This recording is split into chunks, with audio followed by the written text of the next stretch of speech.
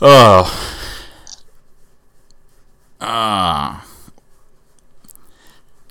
uh, uh, You okay? no. So, like, normal then. That's right, because we're here. It's Opinions Are Cheap with Cameron and Chad and Hi. Frederick. What? There's no Frederick. Because he died, right? Isn't he like the one guy that listens, or is that Richard? No, I mean from Harry Potter. Wasn't there a Frederick that died? There's a Frederick Diggory, right? I don't know. Was That that it? sounds right. I don't know if he died. I can't remember. Frederick Well, Diggory. I'm Team Edward, so I hope he lived. No, we're thinking of Cedric Diggory. Okay, that's good. Yeah, That's- he got killed. That's in a the fourth relief. book. Oh, I feel really bad. I normally know things about Harry Potter, but evidently I fucking don't know anything about Harry Potter anymore. you mean you grew up? I haven't read those books in a while. I don't know. Maybe we should revisit those I would like to. because that's the subject of the show. Yeah. It was your idea. You thought Was you had my a good idea. idea. Sometimes I have those. I don't know why. So tell everybody what we're going to talk about today. So I want to talk about, it's not so much nostalgia, but peeling away the nostalgia. This is funny because before we started recording, those are the words you used because I use stupider words. But anyways, basically revisiting things we used to like as a kid, or maybe didn't like, and just kind of being like, oh, it's been like 10 years since I've read this or watched this or whatever. What's it like going back to it? Because it can be kind of weird. You know? You know how I like to write my notes. Mm-hmm. So for my notes, I wrote revisiting stuff as a kid. Okay. And then I broke it into two categories of things that did not hold up very well and things that did, and I still like them. Okay. And I realized that there's not a lot written on the bad side, and I think it's because, not that I'm like optimistic or I have bad taste, as much as I don't remember the things that I don't care about anymore. And the stuff That's that I do fair. care about, like, stuck with me. So I'm hoping that you jog my memory and I'll think of all the things I hate. Because I know there's stuff that I just don't care about anymore that I used to. Sure. I mean, because this all really started when I decided I wanted to rewatch Elfen Lied, which is an anime I really liked back in high school. And upon rewatching that, it's pretty obvious why I liked it in high school. It's because it's dark and edgy, and like every taboo you can think of is in there. And dumbass me who's just like, oh, how fucked up can this get? And so watching it as an adult, when that stuff doesn't really shock me anymore, and it just kind of feels like lazy storytelling because you're trying to be shocking for the sake of it. It's been an experience. Which isn't to say I haven't been enjoying rewatching it. It's just It's completely different now. Yeah, it's a completely different show to me now. I'm more interested in how the characters, none of them really act like people. Like that never bothered me in high school. That Kota, the main character, can basically just willfully give himself amnesia if he doesn't want to remember something he doesn't like, which is kind of an interesting superpower. But it also just means the plot can just fucking go forward and not have to worry about how he's gonna react. Because I was like, oh, he'll just forget, and it'll come back later, whatever. And it's like you can visually see the author grabbing her characters and being like, no, we're going this direction whether you want to or not, and I'll just make you forget. And also he wants to fuck his cousin. There was a funny article on Kotaku yesterday. Did you see that one where they wrote about anime? No, I don't really go to Kotaku because they make me take my ad blocker off. I just don't take the ad blocker off. It yells at me. It's like you can't scroll down anymore. There's ways around it, but they had this funny article. They're not wrong, but they had an article talking about the upcoming season of anime, and it was like a PSA listing all the ones with weird pedo fantasies in it. Oh, I'm glad that had to be a thing. It's just there's so many of them where it's like, don't worry, it's really a 700-year-old dragon, so it's legal. Sure. And it's like, okay, that excuse is getting really old. That's like the name of a trope, isn't it? It's becoming a trope, yeah. Like, I think even with that dragon one, it's kind of an inside joke, but they lean into it so much that it's a little weird. Sure. Like, they know what they're doing. I mean, there's some of that in Elfen Lied. Like, there's a lot of, like, there's fan service in Elfen Lied, and then there's a lot of fan disservice. And so it's like Kota and, I can't remember the girl's name, Yuka, probably, something like that. They're cousins. Yuka really wants to fuck Kota, and Kota's an idiot, and he's maybe... I can't remember if they do or no, or don't, but... So, like, the relationship, there's, like, fan service to the relationship, but since it's so, like, taboo, you're not, like... There's no, like, attraction to it. It's just kind of like, oh, this is going in a weird direction. They're cousins. They probably shouldn't want to be fucking. Or with Lucy when she gets hit on the head and becomes new and is basically mentally challenged and can't speak. And so if there's fan service with her, it never comes off as like sexual. It's all like, this is really disturbing because she can't consent to this, and also if she remembers who she is, she's gonna kill everybody around her. I think it's funny that, like, you brought this topic up to me. Mm-hmm. And it's interesting that what spurred it was anime, because I feel like you could offer these complaints about a lot of different anime. Probably. A lot of anime seems really the subject at the time. You know, like there's a handful that are truly artistic. Like you can take your Ghost in the Shells and your Akiras, and it's like a good movie to go back to. Nah, Ghost in the Shell wasn't that good. There's other stuff that's like, oh wow, Yu Yu Hakusho is just a really boring, what's the word? How harem. dare you, sir? It's like, oh, there's stuff to it. No, not Yu Yu Hakusho. No, I'm thinking of a different one. Tenchi Muyo. Oh, I don't know that one. It's not bad, but I feel like at the time it was clever and it did neat stuff, and there were these weird elements to it that are kind of paled by how weird stuff got later. So if you go back and watch it, it's like, it's boring. Sure. I mean, it's interesting though when you like, when it comes to like, because anime is a new enough medium where you can like go back and watch the stuff that like started certain tropes, and it feels so either kind of rote because you've seen these tropes over and over, or just they haven't like evolved them yet, and so it's kind of boring. It's like, oh, it's this trope but without the excitement. Yeah, a little bit of that. I mean, it's kind of like going back and rereading Lord of the Rings if you're not like super enchanted by Lord of the Rings. Like, Lord of the Rings is fine, I like it, but it's not... I like what it did to the fantasy genre, I really respect it. The character work's not that great, some of the prose can be overly flowery. The conflict is just a strict good versus evil, there's no nuance to it really, other than a little bit of stuff with Frodo kind of going crazy or whatever. And then you see, like, the orcs and stuff, and it's like, oh, well, I've seen orcs in other series that have used them to a better effect, but this is like the first time we've ever seen orcs, and so it's cool in that sense. It's very funny. That's one of the complaints about that Shadow of War game. Oh yeah? Yeah, the orc characterization is bad, but it's either, depending on who you ask, it's either bad because it's not true to the source material. And so people are like, oh, that's not how an orc acts. They're supposed to be, stupid and simple.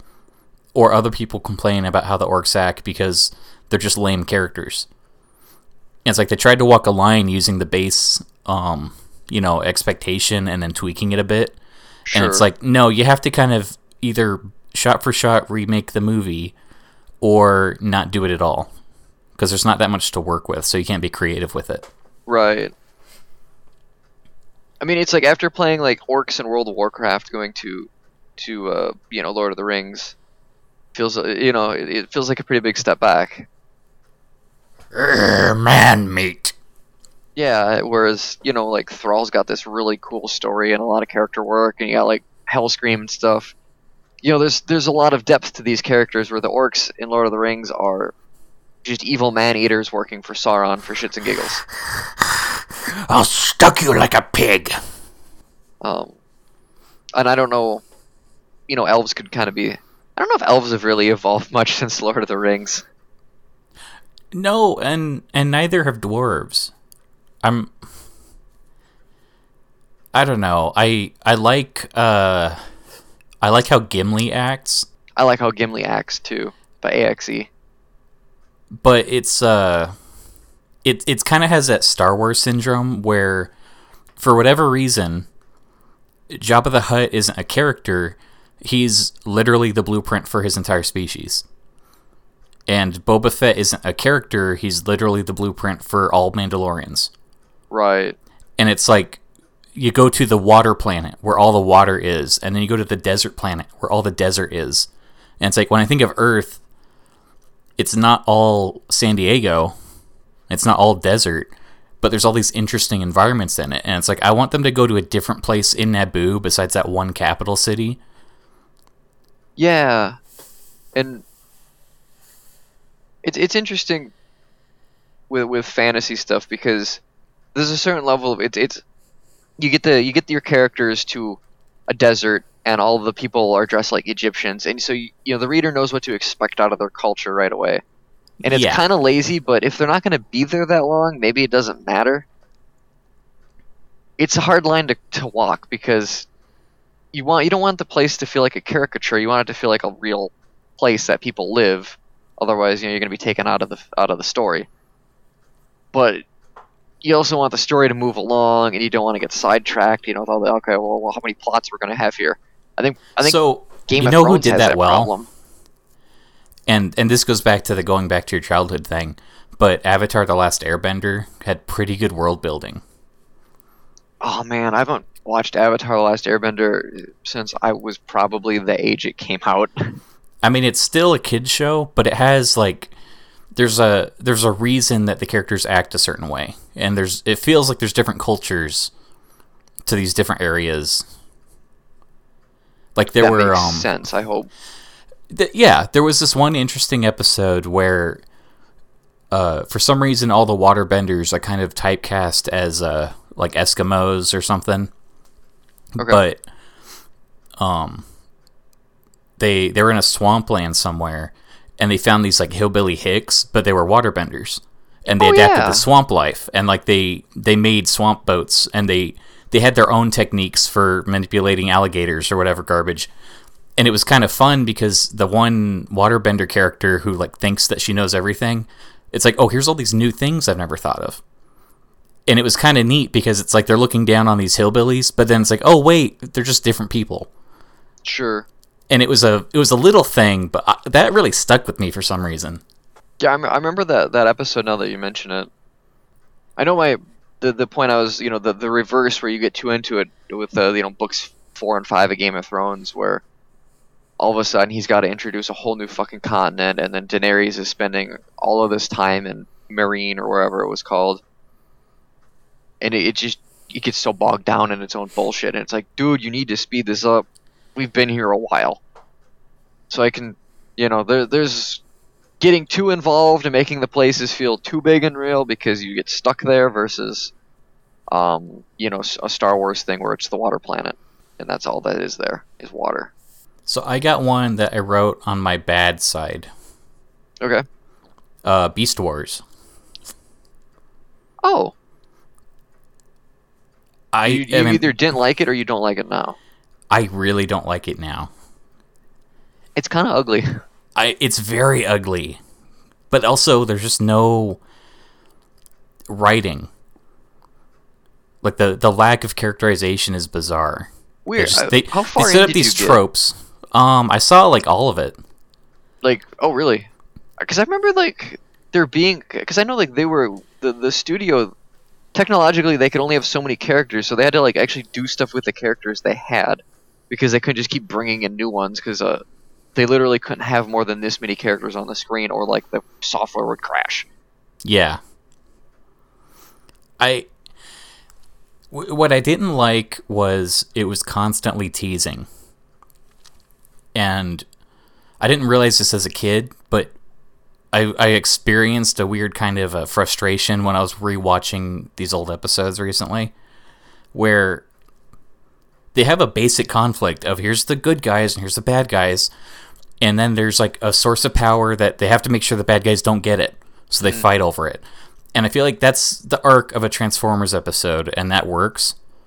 But then they'll have these like overarching plot points of, but then there's there's a secret thing. There's some sort of mysterious force that is beyond, there's like a god figure that we're not going to talk about right now, and the episode ends. And they'll keep teasing it, and then at some point, what's his name now? Optimus Primal? Yeah. Well, like, he'll get captured by this god character, and he gets, like, electrocuted, and it's like a robot that's scanning him, and then, like, nothing comes of that. And then they start teasing some other big secret, where there's a real Megatron out there, and this Megatron isn't the real one, but they don't do anything with it. And, that character's going to betray everybody, but they keep teasing it for a few episodes. And it's just, like, the show is ugly, and it really just barely justifies, hey, you should really watch it next week. Right, I mean, there's a right and wrong way to do the cliffhanger ending. You have to have payoff eventually, or it's just going to get pretty boring. And all the characters are pretty boring. It's like, there's the Tarantula, and he's always scheming, just like Starscream would. And there's the Wasp, and he's an idiot. And there's the Ant, and he's a bigger idiot. And there's the Rat, and he's a goof. Oh, he's Krillin. Oh no, he's Krillin. And it's just something about it. I remember watching it, and I still like the toys. Yeah, they're pretty cool. But I thought I would feel nostalgic about that show, and when I found it on YouTube or something, it's like, oh, cool, and I just couldn't sit through it. Sure. I remember going back and watching a couple episodes of Reboot a year or two ago, and I was pretty pissed up drunk, but I'm pretty sure the things I enjoyed as an adult, I probably didn't get or enjoy as a kid. And the things I enjoyed as a kid, I thought were awful as an adult. It's funny, Reboot is my first one on the good list. I love all the puns. There's a lot of puns, but there's so also many a lot of like puns. Technical puns, like computer component stuff. It's great. It's like way clever than it has any right to be. And it also looks ugly. It looks just as bad as Beast Wars, but the premise is kind of like Tron, where, oh no, it's supposed to look weird. Right. So it's like, oh wow, the animation is so like herky-jerky, but they're computer programs. That's fine. Code Lyoko is another one. I didn't care for that at the time. No, it's not very good. At the time, when I was I remember watching it when I was a kid, and it might have been just like, oh, it's on after this show, I might as well keep watching TV. But yeah, as an adult, it doesn't really hold up very well. It's kind of stupid, and it's another one where I don't know if the characters really act like how anybody normal would act in these situations. I mean, there's some weird shows for kids where it was clearly designed just to sell toys. That one wasn't one of them. Well, no, it wasn't. But it kind of reminded me of one. Like, I remember watching it, and it's like, are they going to, like, start pitching some dumb video game at some point? Like, something about it just rubbed me the wrong way, where it's like, okay, I'm not enjoying this, and I feel like there's a reason they're airing it, because this reminds me of a commercial. Which one was it? I don't think they ever really monetized it. Did they? I didn't hear what it was. Code Lyoko? Oh. No, I don't think so. That's the vibe I got from it, even though that's not what it was. I mean, it largely had that kind of plot, right, where something would happen, they'd have to go into the thing, become computer people, kill a couple bad guys, and it's over. And then you'd have, like, the B-plot where, like, the characters making fun of each other or whatever, and it was... All the episodes were largely kind of the same, from what I remember. It was kind of like just Digimon, where, okay, there's a problem in Digimon world, here's a new character, be sure to buy the trading cards. And then Code Lyoko followed a similar thing and forgot to make trading cards.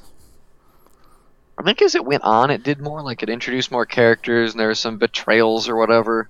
'Cause I was on the Wikipedia page, I don't think that long ago, so I remember, like, getting the song stuck in my head. Because the opening theme to Code Lyoko is pretty great. Do you like Spaceballs? God, I don't even remember watching that. I know I've seen it, but I couldn't tell you, like, anything that happens in it. It's one of my favorite movies, but right now it's one of those internet memes where people are supposed to not like it.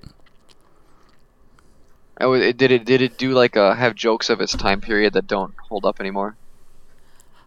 I Because don't they're feel that offensive way. now. But some people are just like, man, it didn't even have jokes. There was Oh, nothing in it. They're just making references to Star Wars. That's not a joke.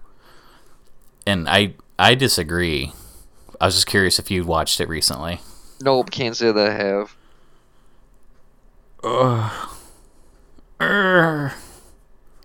Oh, X-Men. Like the cartoon?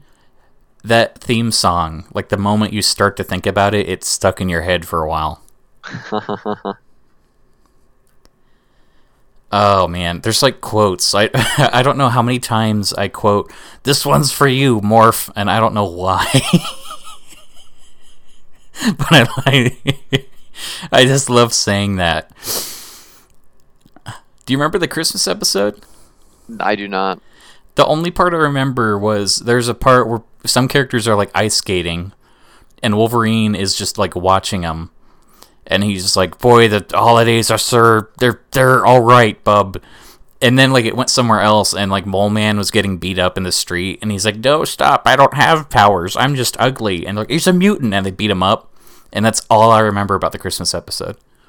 Man, that'd be some shit. Like, I think about this all the time when I watch My Hero Academia. It's like, you could just be your quirk is you're like a fucked up monster. And your face, like, there's like one character, he's like a bird person. Like, his face is like a big crow face. And it's like, that sucks to be him. Because that'd be terrifying. And he has to look at himself, and he's be like, shit, I'm a fucking bird person. Well, what is there's that one terrible anime I complained about like Centaur High School. Yeah. There's one snake character, and it's like she has a human body except her neck is like a really long snake, and she has a That's snake face. fucking weird.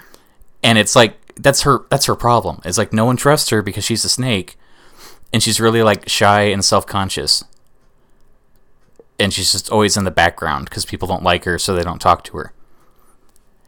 And then it's like there's one episode where they kind of address it, and it's the main character when she was little watched a horror movie about a snake person that went around eating centaurs. So she developed this debilitating like phobia of snake people. Huh. So the whole time it's like the whole episode is like, why are you so racist against snake people? It's like, because they're creepy, it's scary. And then like it barely resolves by the end, and it made me feel weird. Like, is this pro racism? Like, I don't understand. They didn't go anywhere with it.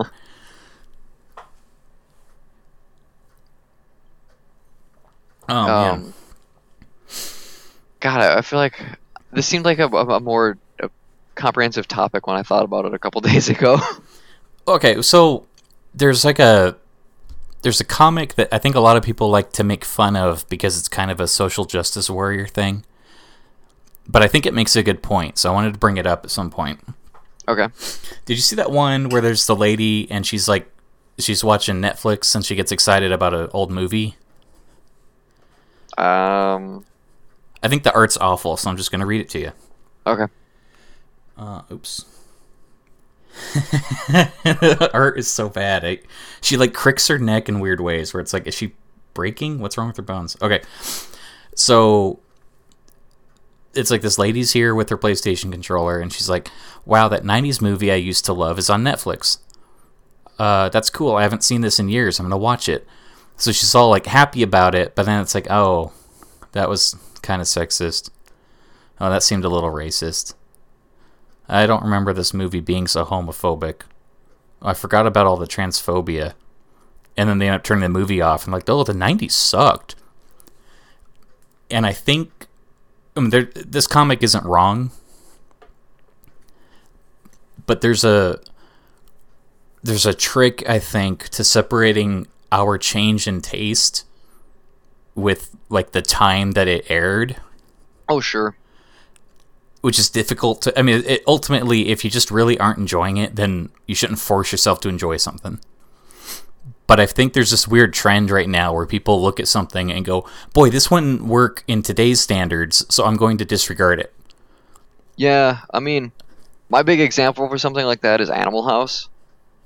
there's some jokes in that movie that are really not funny by today's standards and shouldn't have been funny by maybe then standards. I mean, there's like one of the jokes is like the dude's looking at this lady passed out and he's literally thinking about raping her and he's got like the angel on one shoulder and the devil on the other.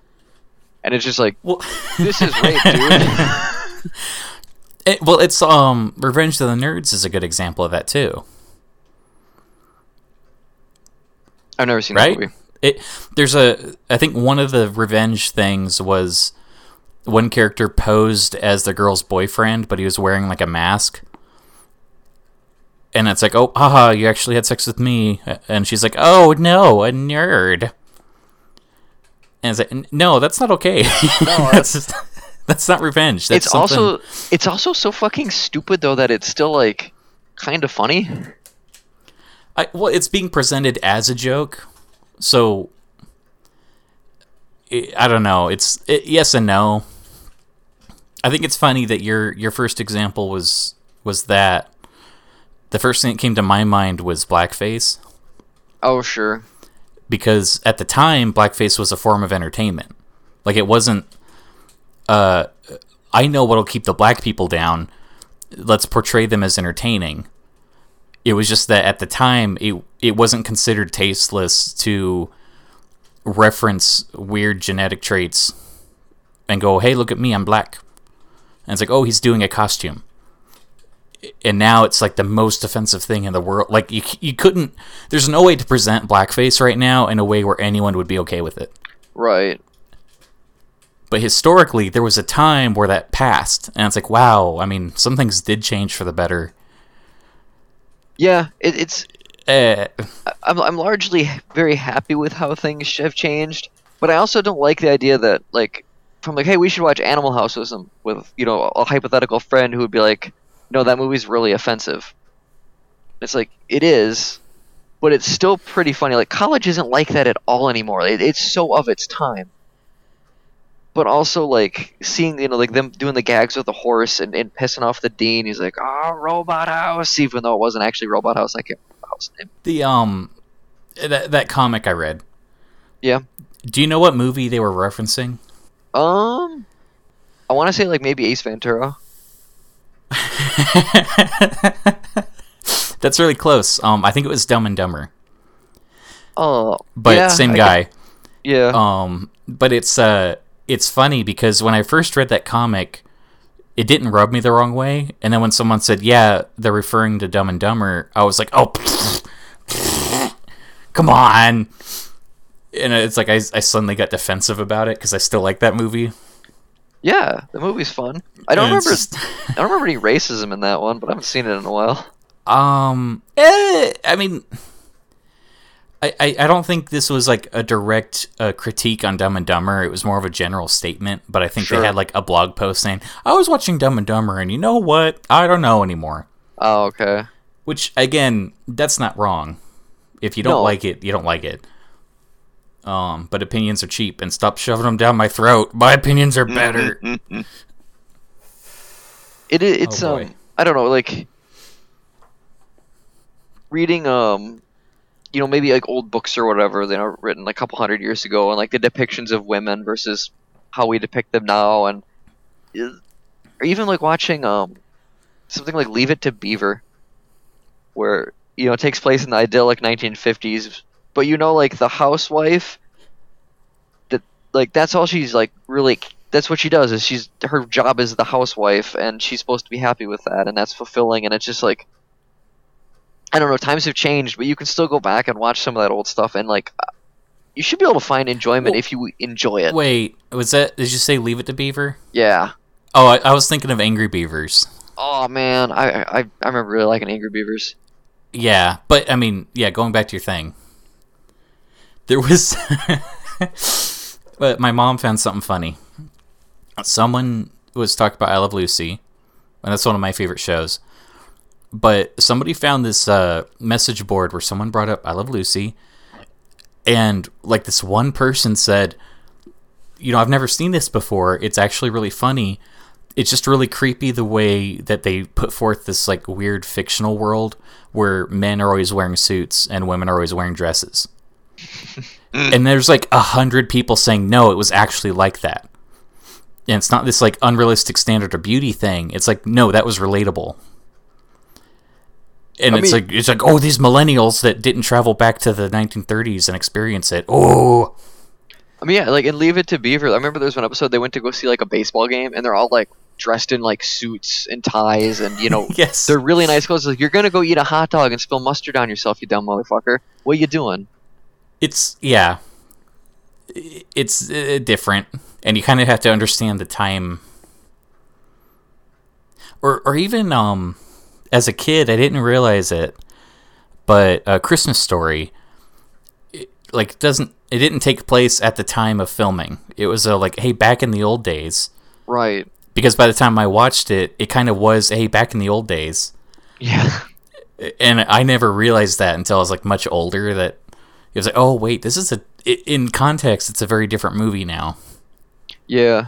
Where he's looking back, fondly, not just telling a story of something that happened.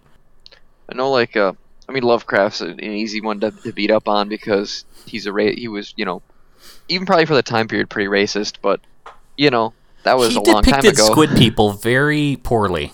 Yeah. I don't know. I still like his work, though, and you can't deny it was really influential on the horror genre. Was that horror? Lovecraft? Yeah. Yeah. Okay. Cthulhu, cosmic horror, Okay. I mean, I turn on Twitter and I see cosmic horror. I don't know. It's like, I need some non-Euclidean geometry in my life right now. Oh boy. But yeah, I'm sorry. I didn't want to derail your point. I don't really have much point. Oh man, It's fine. I got this Jack Daniel's Winter Jack Tennessee cider. Yeah, how is that? Man, it smells terrific, but it is beyond bland. Oh, that sucks. So I like to sniff it, and I'll drink a little, but it's got so much going on. You're supposed to warm it up, but I tried that, and it tastes even more bland. I don't know. You mix it with like apple juice. I'm trying to think, going back in time. Okay. I loved growing up. I loved Sonic the Hedgehog. Yeah. And I still do today. But the nature of what Sonic has changed so much. Yeah, he's been on a journey. We all have. We have. Man, I did that weird like autistic fan fiction reading last week.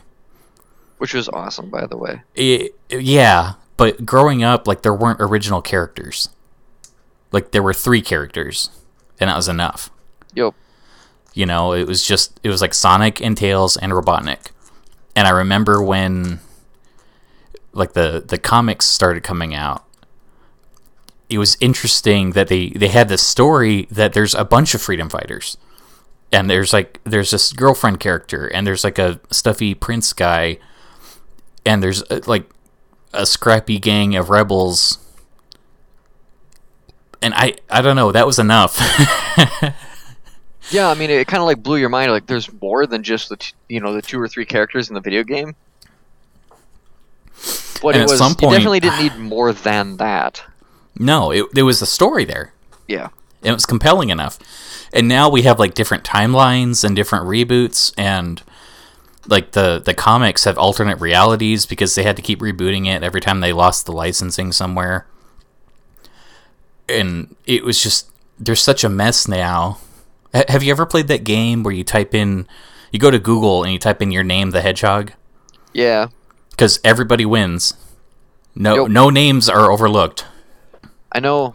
Even just like the new games now, where like you got Shadow, you got Silver, you got Amy, you got Big the Cat, you got Sonic Boom's got that kind of Australian chick. I can't remember her name. I love her. Styx. Yeah, she's great. She's funny. She is funny. She's stupid. Yeah, but she's in a completely not different way than Knuckles. Yeah, I was just gonna say she's her own brand of stupid, and she's her own character. Mm-hmm.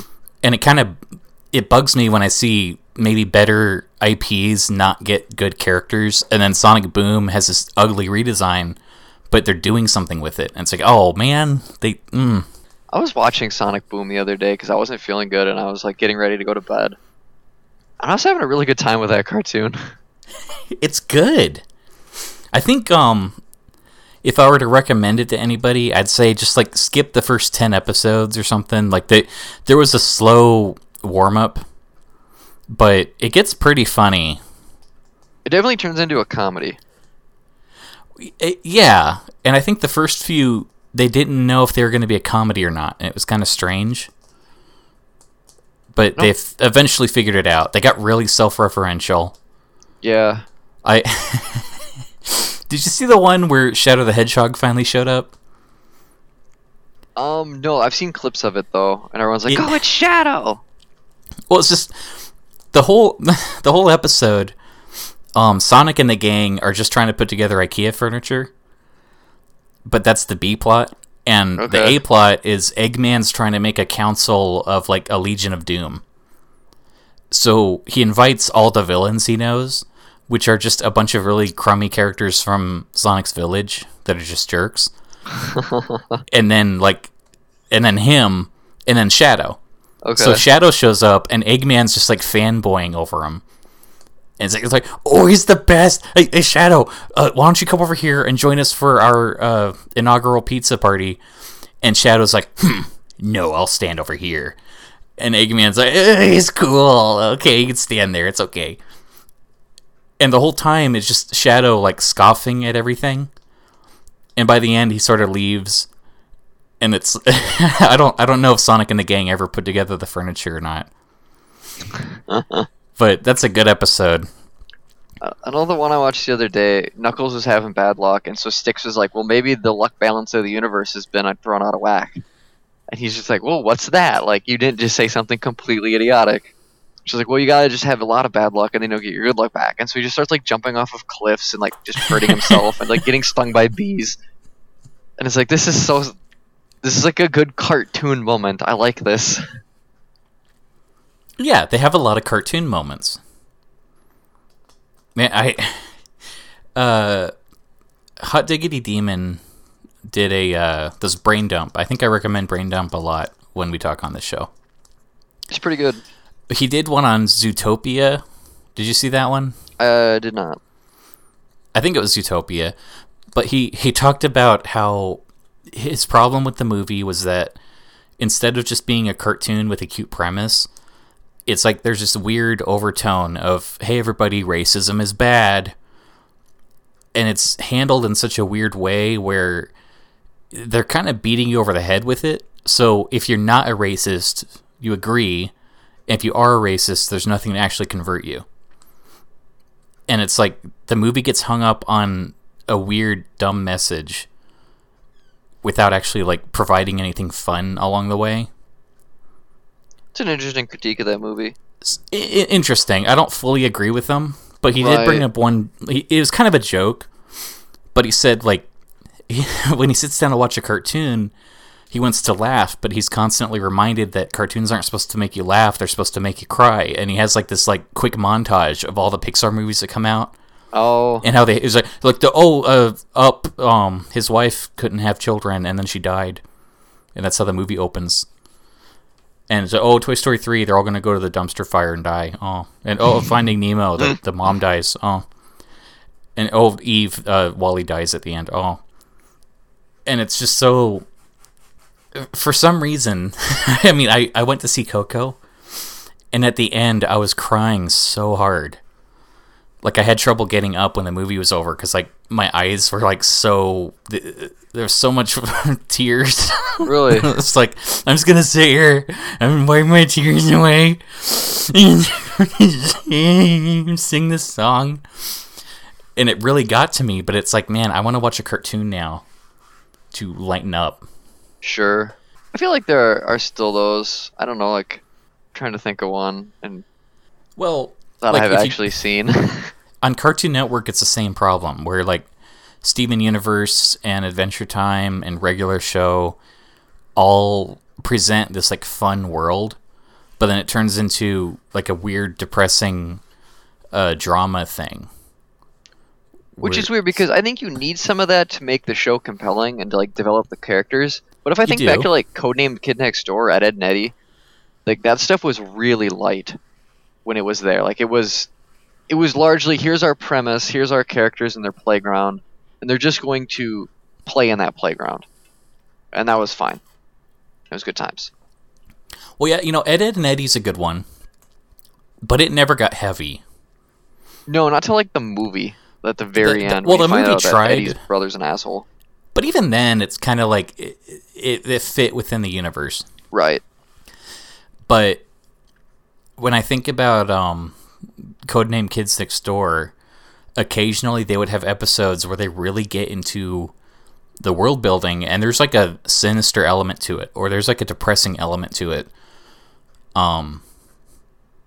Like they have that ritual where when you reach a certain age, they wipe your memory. Yeah, and it's like the one guy he really does not want to do it, and he just tries to like hide his birthday, and he tries to like run away, and it's this whole thing where it's like, oh no, they have to stop him, but it's also like there's a creepiness to it, where it's like, I kind of get why he's there. Yeah, I mean, I wouldn't fucking be okay with that. Yeah, it's scary, and it's also kind of sad to think about, like, whenever they point out that the bad guys are all just what they're going to become later. And it's like, maybe if you didn't wipe their memories, they wouldn't turn into bad guys when they become adults. Yeah, you kind of have to wonder about that. You're getting rid of like all of the sympathy for kids. A little bit. And it's strange. Like, if you look too hard, the fun starts to go away. Sure. But then, I don't know, because there's a certain level, you start thinking about that more as an adult when you go back and rewatch it, and now you're seeing the show completely differently and maybe getting a different kind of enjoyment out of it by psychoanalyzing it or whatever. Maybe. I mean, did you watch much Adventure Time? Like the first season or two, and then I kind of fell off. It went in such a weird direction where it reminded me of these harem animes where it just never works out for the main character. Okay. Where it's like, well, it's weird. They have these really sad moments sometimes, where like Finn is the last human in the world. Yep. And he kind of he doesn't necessarily have like a crush on Princess Bubblegum, but they're a little like flirty and they're a little friendly sometimes. And there's this one episode where Princess Bubblegum like regresses in age, and they're now the same age. So they start spending a lot more time together, and it's like a 3-episode arc or something. And at the end, they realize that, oh wait, we can fix her. If we just put more sugar into her, she'll regain her body mass and go back to her older age. So they just fix her, and then Finn's like, okay, I'm so glad we saved you, and he goes to grab her hand or something, and then she like brushes him off, it's like, oh come on, Finn, that was years ago. And it's like this weird sting at the end of the episode. Sure. Where it's like, oh, this suddenly got a little heavy. But then for the next like 5 episodes, he's depressed and constantly thinking about her. Which isn't really something you want out of a kid's cartoon. Like, I can see like him being depressed for a episode and like, okay, there's repercussions for this. Yeah. But to go further than that and then not like, no, we want to do some funny adventures, go kill a thief. So then he gets another girlfriend that doesn't work out because she's made of fire. As you do. And it's like he's like desperate for a relationship, so he puts up with a lot. But eventually she just gets kind of tired of his childishness and just like brushes him off. How old is And he's Finn? depressed for like 5 episodes. Because I never pictured him being like that old. No. Like, he always seemed like he's like 12. I feel like it's written by different people and they have different interpretations of the character. Sure. I know sometimes it's the case, but it seems a little sloppy because they'll do this like world building and then do nothing with it. Or then the vampire girl. Oh yeah, like she's always like, she's randomly flirty to be a jerk, but then sometimes Finn will get like really upset about it and she feels bad, but nothing really comes of it. And it's like, do we need this in a kid's cartoon? It's interesting, like, kids' cartoons were different. I don't know, maybe they weren't. It's just I was a kid. But, if I can wax nostalgic about quite a few shows, and it feels like a lot of them never went in those kinds of directions.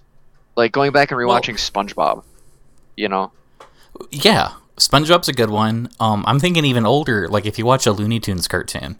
Oh, sure. Yeah, there's like no continuity to those. It's fucking It's just Elmer fun. Fudd and yeah, it's just fun. And you don't end up with like complicated, confusing crushes on cartoon characters. I don't know, man. That Bugs Bunny in a dress. It's funny.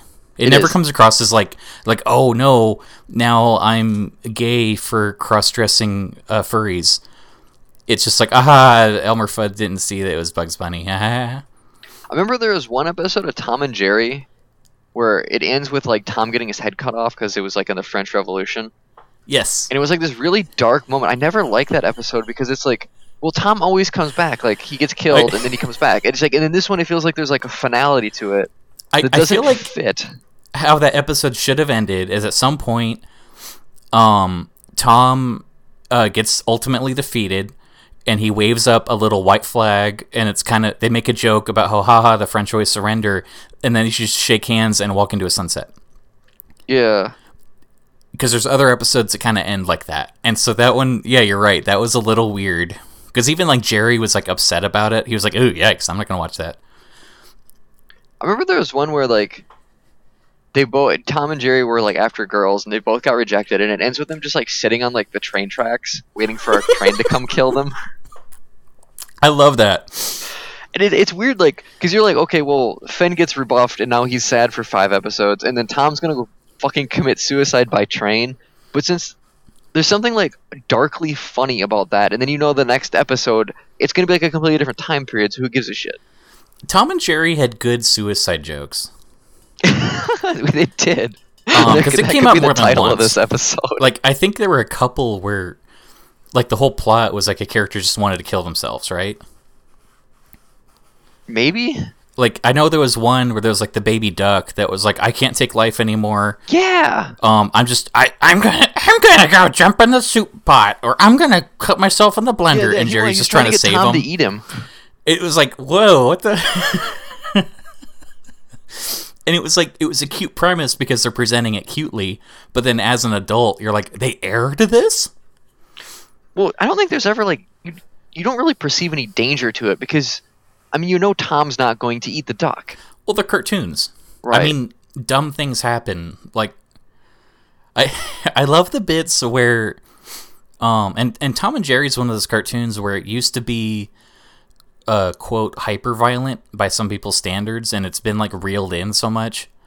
But like things would happen where somebody gets hit in the face with a hot iron and their face is just flat now. Yeah. Or Tom gets shot through the stomach with a bowling ball and now there's like a circle in him. And it was always shot with funny. Buckshot and he drinks water and there's leaking out all the holes. Yeah, that stuff. And now it's just so depressing to watch new Tom and Jerry cartoons because nothing happens at all. Well, it's weird because I remember there being episodes of SpongeBob that were like way more graphically gross and violent than Tom and Jerry. Yeah. Where like he'll get like his skin ripped off and you can see a skeleton in his organs and it's like, what the fuck is this? Well, the one where like Patrick was moving a table and he ripped off Squidward's toenail. Yeah. And it was like awful. Slow and graphic and weird. And Squidward had that weird suicide episode. Yeah. I actually never ended up seeing that one, but it's not a great episode, but the gags out of context are hilarious. Oh yeah, because it's just. I mean, it's like it's just dark. But it's also like without the context, you're kind of concerned more. Like if you understand, silly things are going on in the background, it kind of raises the levity. But someone just shows you Squidward hanging a rope, and he raises it up, and it's a noose, and then they cut it. It's like, what's going on in that episode? Yeah. What was you just reminded me of something else too. It's another cartoon. Oh no, Tom and Jerry. Did you see that Willy Wonka one? No. They do a weird shot-for-shot remake of Willy Wonka, but just like put Tom and Jerry in the background. Oh, interesting. They did this for Wizard of Oz too, but the Willy Wonka one is strange because the animation is so awful. Like the way they draw faces, they just contort in the strangest, most like disgusting way. Oh man. And it's borderline body horror for me. Like as someone that appreciates animation, I get like morbidly fascinated by how poor quality it is. I like how this turned into like us just talking about old cartoons. We should do this every week. Old cartoons are great. Opinions are cartoons. Yeah. So New cartoons are awful, man. Steven Universe. Oh man, they're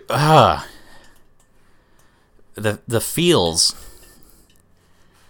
I don't really watch new cartoons like other than MLP. I don't have access to Cartoon Network or Nickelodeon anymore, so I'd have to like go seek them out.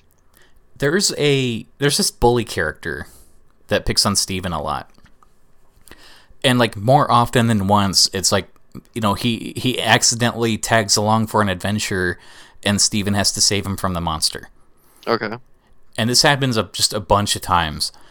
Except one of these times he literally dies. Oh. And it's like it's very sad. And Steven has this ability to heal people with his like his saliva or something. Like there's something in his body that heals people. Okay. So he's like crying over the guy's dead body and the tears revive him, but he's now half magic. The bully is? And what? Yeah, the bully is. Okay. And so he's glowing pink and he has a scar on his face and he just like he doesn't feel like he'll fit in with society anymore. And they were also on a planet that's like 1 billion light years away.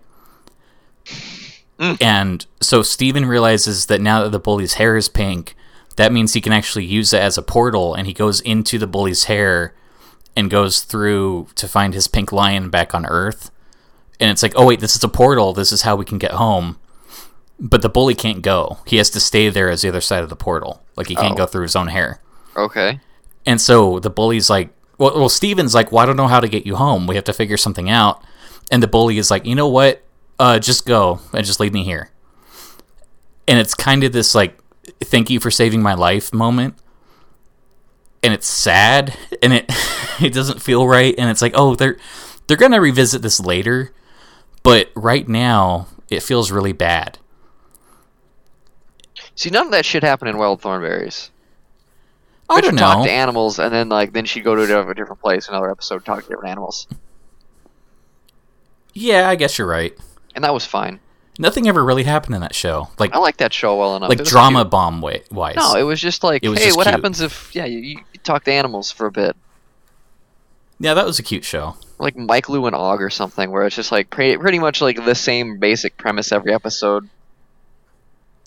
I like Ren and Stimpy. I never really cared much for that one. You go to hell. It was a cheap opinion I just had.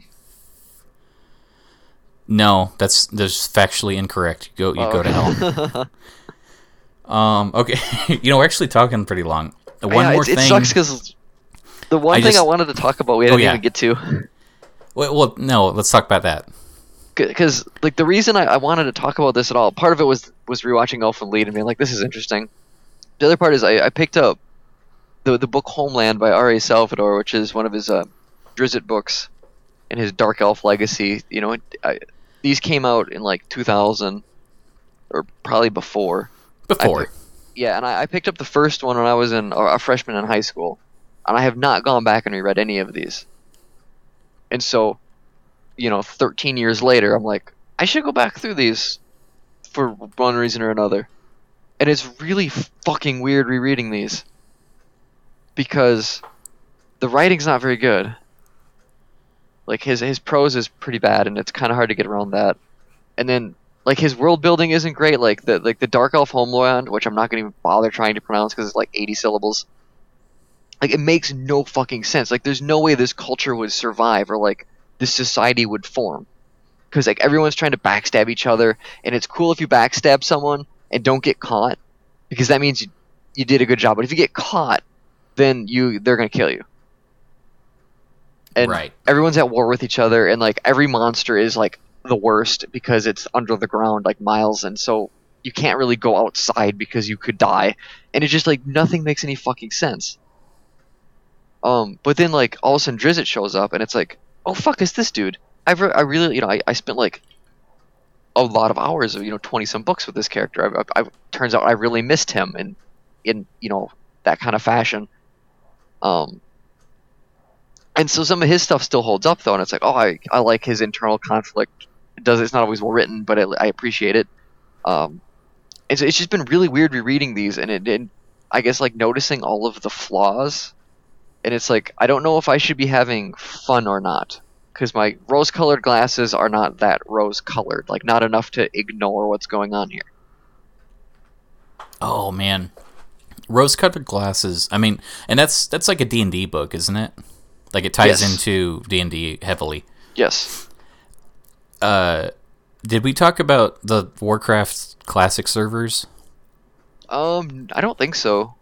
Man, if you want to talk about, revisiting things that you used to like 10 years ago, like there's so many quality of life things. Like, a lot of people Summoning go, stones. Well, they remember having fun 12 years ago.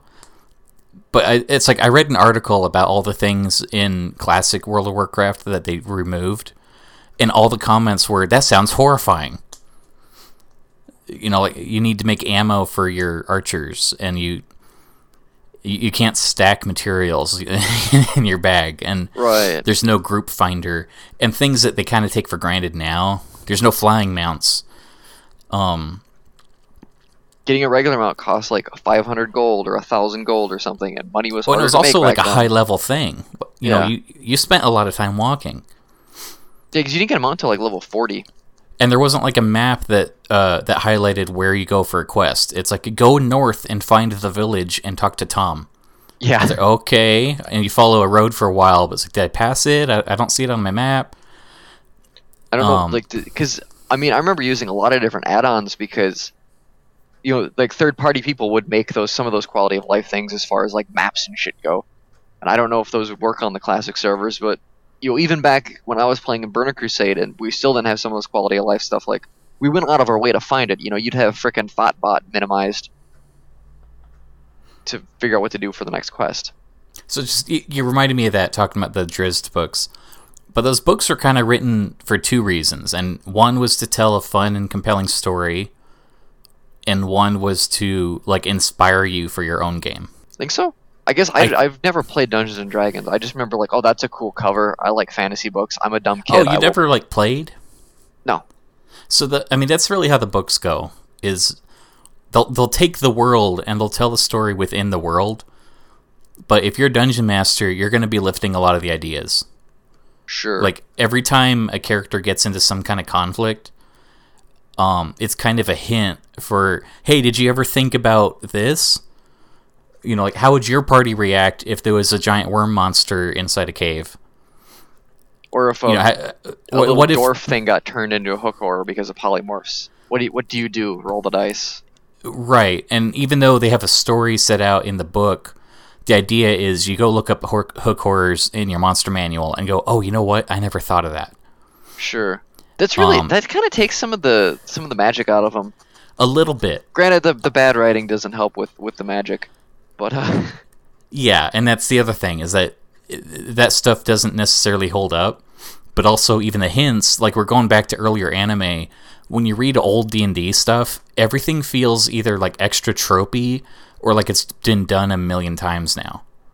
Sure. Because there's a good chance that you could never read a Drizzt book, but your friend hosts a D&D game and you have a lot of fun, and then you go find this book and you're like, oh wait, Steve just stole all this stuff. It's funny because I know as the books go on, it feels more and more like they're RPG characters because they get like all this fucking loot, and like now all of them have like magic mounts so they can get from one area to the other really fast, and he doesn't have to write them traveling. Dude, it's the same thing in the Warcraft books. I got one, and it referred to, there were a group of like hunters, and for some reason the hunters all had like really miscellaneous, mismatched animals.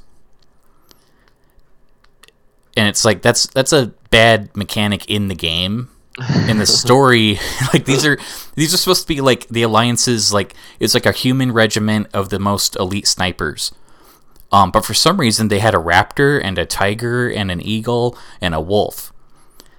And it's like, okay, this just you don't have to write that part. Right. Even though hunters in the game get animal pets, it doesn't help the story any, and it took me out of the book so hard once I read that. It was just so weird. You get to that point, you're just like, wow, you're trying real hard to impress the 14-year-olds who also bought this. That's what it really feels like. And it's like they have this inspiring lore to work with. And then they went to the thing and traded 30 copper for the potion. It's like, okay, yeah. So and went to the armor smith to repair his gear. It's like, okay, that's okay. Oh man, like that shouldn't even be in the book. It's just like meaningless horseshit. I exaggerate, but stuff like that pops up, and I just And it's I think like I remember reading like the old Richard Knack books, Warcraft books, and like I was like largely playing the game, and so like at the time I apprecited some of those nods, and then if I go back to them, it's just like, oh man, I think don't want to be handled reminded. It a little better. Yeah, it's the current ones where they're literally just a sales pitch for the upcoming expansion. Sure, and there's something about it that feels a little lazy. It was funny with the Drizzt books. There's an Illidan book. Okay. Leading into Legion, but it tells it pretty much tells his story through the Burning Crusade, and you don't actually see a lot of him in Burning Crusade, so it's kind of interesting to like fill in these blanks. Sure. But it ends with the raid fight. Oh yeah. Like it word for word uses the same dialogue from the game. That's kind of cool. But then describes the 40 adventurers that stood behind him. Oh, okay. That's and he threw his glaives and pierced the warrior's arm, but a priest healed him. And then a mage cast arcane missile, and then the shaman threw out a bunch of totems that started healing everyone.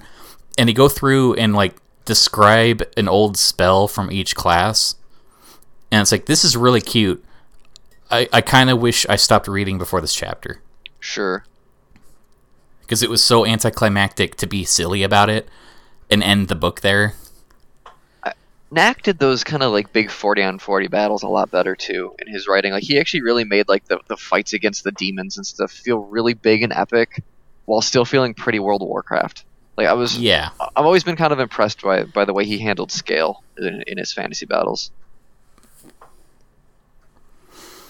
But I was going to say, we talked a lot. We should probably wrap up. Honestly, I'm kind of tempted to keep going, and then you cut like 10 minutes of the earlier stuff because I think some of the early part of this podcast is very good. Okay, we can do that. I'm also not the one who edits it, so. Well, no, wrap up your point. So, with the Drizzt books, I know later on you could tell like when D&D started changing stuff within their world because he had to do that too. And I know like the spell plague. You burn in hell. Hit. I don't remember. You gotta be more familiar with something like that than I am, but like at one point, like magic completely kind of like stopped working for a bit, or didn't work. It worked differently, and I know like Canterbury got like injured and she couldn't be like a warrior anymore, so she started learning magic because now she is like a mage character, and it was just like some of these changes like kind of worked in the moment, but then you think back and you're like, I bet someone from Wizards of the Coast was like, oh, you have to do this whether you want to or not. You know what though, he actually liked that stuff. I've listened to a couple interviews with him, and I don't know if he's just trying to stay on Wizards' good side, but I think he kind of enjoyed the challenge of taking their setting and then telling a compelling story that made the setting better. Sure. Which, as a writer, I can understand having the fun writing challenge, but tell a good product, Make a story worth buying. It's weird because while I criticize the shit out of his writing, there's something about it. It's just so easy to visualize everything that's going on. And so, like, a lot of the prose is very basic, but it's still effective. Less is more. Yeah, some of the things that bother me about it are more like a grammatical thing. Like, he uses a lot of adverbials, he uses a lot of semicolons. And most of the writers I've ever talked to or, read books on writing and stuff, they'll tell you, like, the big rules are don't fucking use either of those things. Adverbials are largely junk words. Semicolons are just kind of pretentious. Like, I remember there was a sentence, it was like, Drizzt thoroughly pushed the rock. And it's like, you could have just said Drizzt shoved the rock. That's literally, it's a word less, it's a better visual because a shove is better than a push. Like, it's such an easy little fix. You're replacing two words with one, and now this sentence is better. Yeah. It's just shit like that fucking drives me nuts when I read these now. I think there's a time and a place for that stuff, but largely that's a good rule. I mean, he'll have like one of the big rules with adverbials is you don't want to use it when you tag like writing or like dialogue. Like he angrily said. Ideally, the words convey anger, or you use body language to convey anger. Something visual so that people can latch onto. Not. I like to use flowery metaphors that don't make sense. I mean, that's better than angrily said. Yeah. To an extent, anyways. I mean, purple prose has its problems. I like he snapped. Sure. Or barked.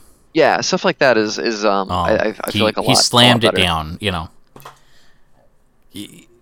Yeah, I don't know. Pacing action with words is important, and I think sometimes people try to the more active a verb is, they want to describe it so that you perfectly understand what they're conveying. But the reality is, if the sentence flows faster, it feels faster, and your mind fills in things. Yeah, I mean that's why if you're writing an action scene, you usually want a lot of like quick sentences.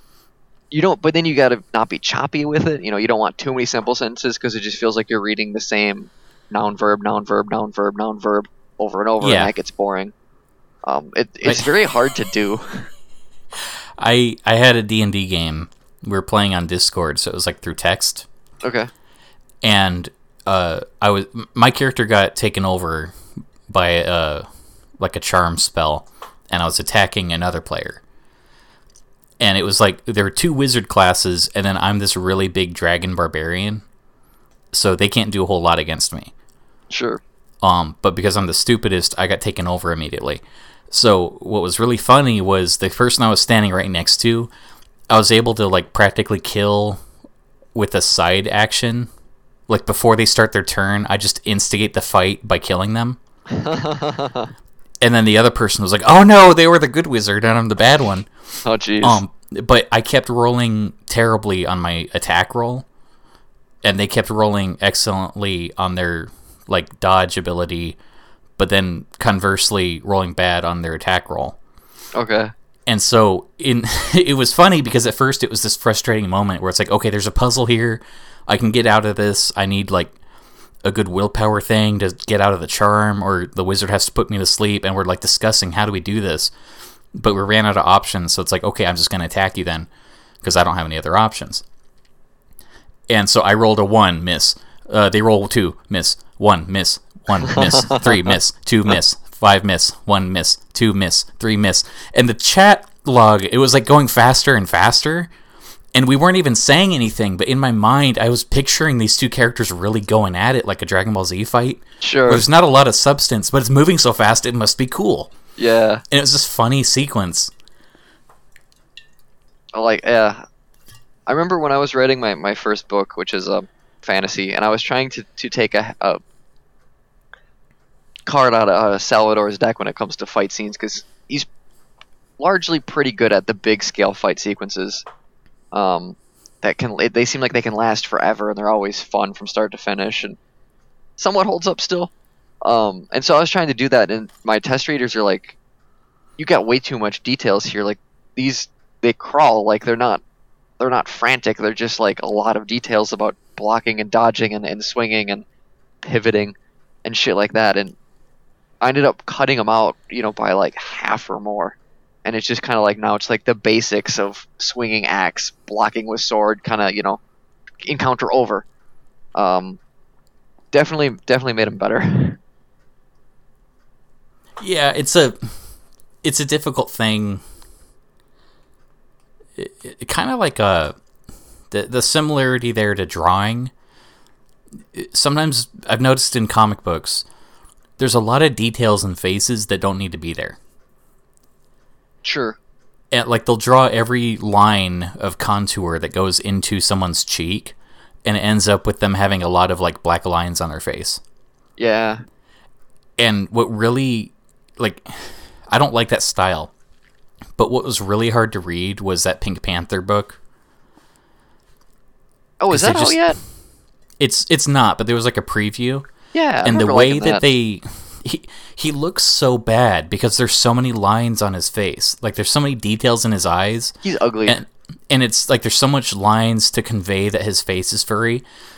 And there was a furry artist on Twitter who took that image and then like removed a bunch of the lines and retraced it and presented it and said, just study furry characters. Notice that like you see their eyes and you see a line to show where their snout, and the rest you leave it blank. Up look, and I'm looking at it now. It's like it's bad. It's really awkward. It looks very, very bad, and it's such an easy fix without breaking the art style. Like there's a realism to it, but if you draw an actual lion, you don't need all those lines.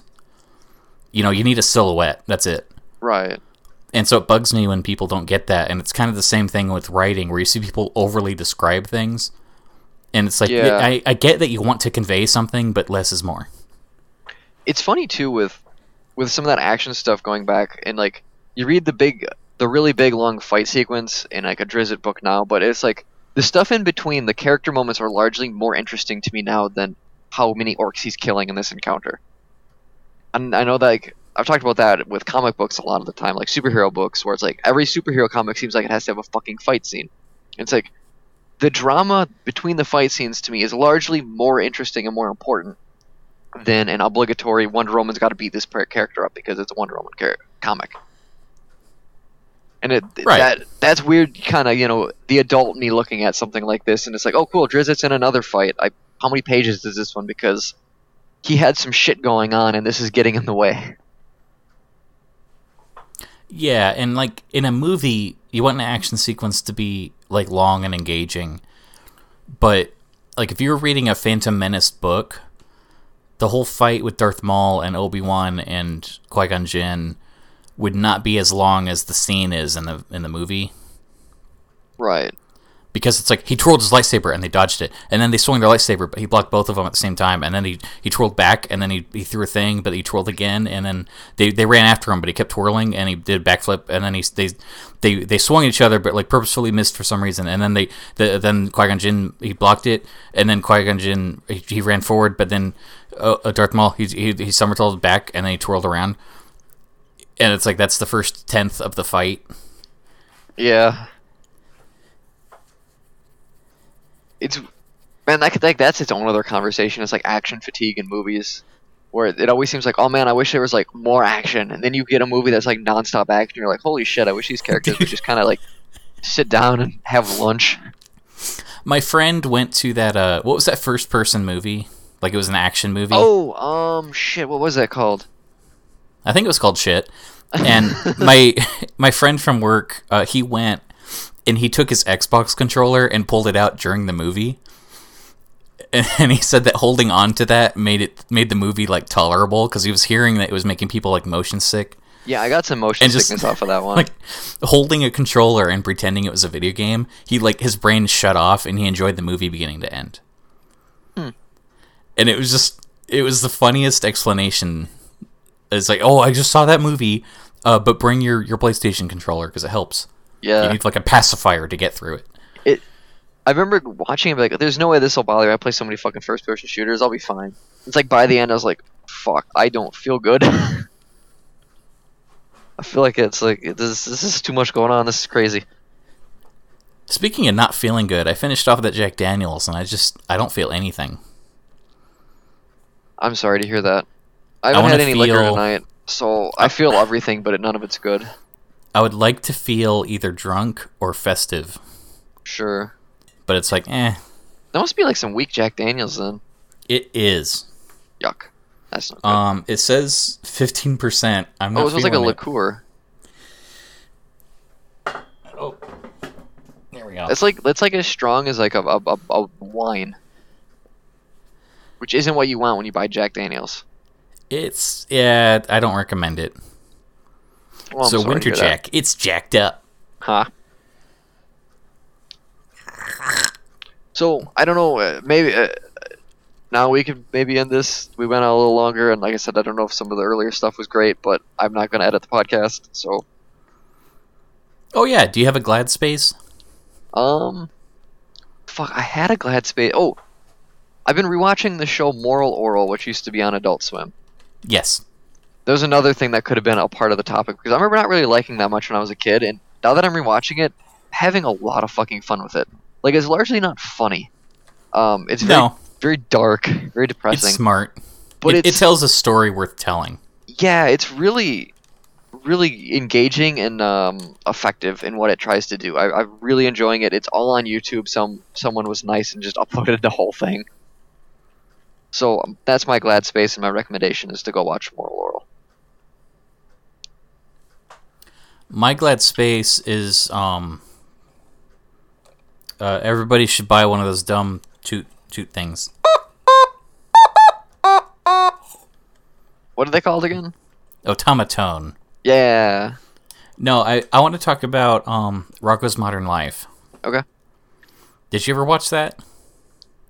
Bits and pieces. It was another one I didn't totally care for. You go to hell. It felt like it got gross and weird for the sake of it. But I think a lot of the humor went way over my head as a kid. Well, that's the thing.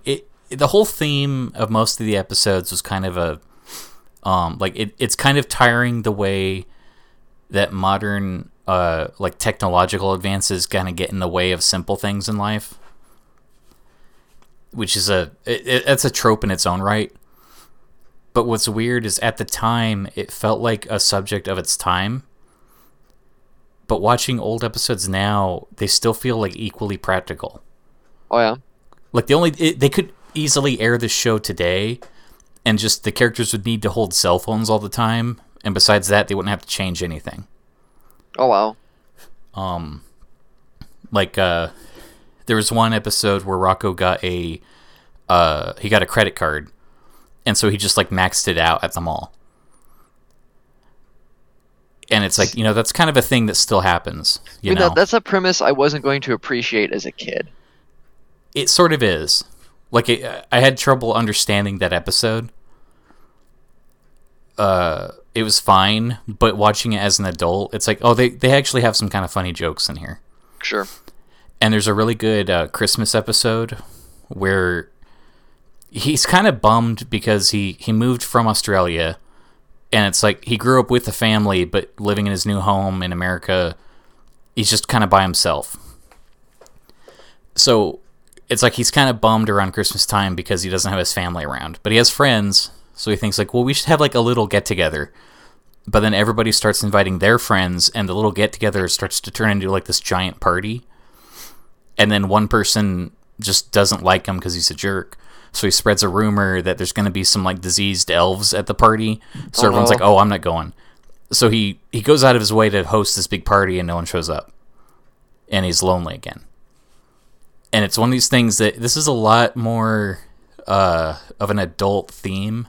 Yeah. Like, kids can follow it, but as an adult, even today, it's like, oh, this is good. I watch this. I'll have to maybe watch a couple episodes. I'm sure there's some on YouTube. The creator, though, is so great. He hated working for Nickelodeon. After the first season, they're at some sort of animation conference for like stockholders or something. And there's a part where they're doing question and answer, and it was like advertisers, and somebody asked, like, hey, creator of Rocko's Modern Life, I just wanted to know, why aren't there any strong female role models on the show? And his answer was, there are no strong male role models on the show. They're cartoon characters. If your role model is a cartoon, you're insane. And the corporate didn't like that answer. And he had an unaired episode that he was working on where Rocko's sister comes to visit. And they said, you're going to write that episode and make Rocko's sister strong and independent. And so he just like killed her off and said, no, we're not going to do that episode. Sorry, I can't make the script work. It's not going to happen. And, and they got upset about that. So they said, you have to put in a female character with a hook. So he made this dentist character that has a hook for a hand. Oh, nice. And he's like, okay, there you go. And like they kind of let him go. Like he got canceled after the second season because he wasn't cooperating enough. And it's just, oh man, I love him. God, working with people with money's got to be a bitch. I mean, everyone's bitching about like the Justice League and Batman v Superman and stuff. And it's like, Zack Snyder had this vision and this story he wanted to tell, and then millions of dollars got in the way, and now compromises have to be made. It almost got a too big of a budget. Like, if they gave him less money and said, hey, make this work, I think we might have gotten a better movie. Probably. It's sad. It was like, no, now we're going to get Joss Whedon involved, and he's going to make your script funnier because people want funny. It's like, yeah, but the movie is supposed to be like tonally this way. It's like, no. Well, see, the market says we got to do this, and since we've already given you like $80 million, we're going to do this. Yeah, and it's like, they'll make a movie, they settle on the script, they go, okay, this is the movie we're going to make. And then Guardians of the Galaxy 2 comes out, and like, oh, we don't have any jokes. Let's add jokes. It's like, okay, let's do that. You have to wonder what kind of, because you gotta know that like focus testing and stuff like that goes into pretty much everything we consume, because the cost to making things is so high now that you can't afford to have a bomb and not sell well.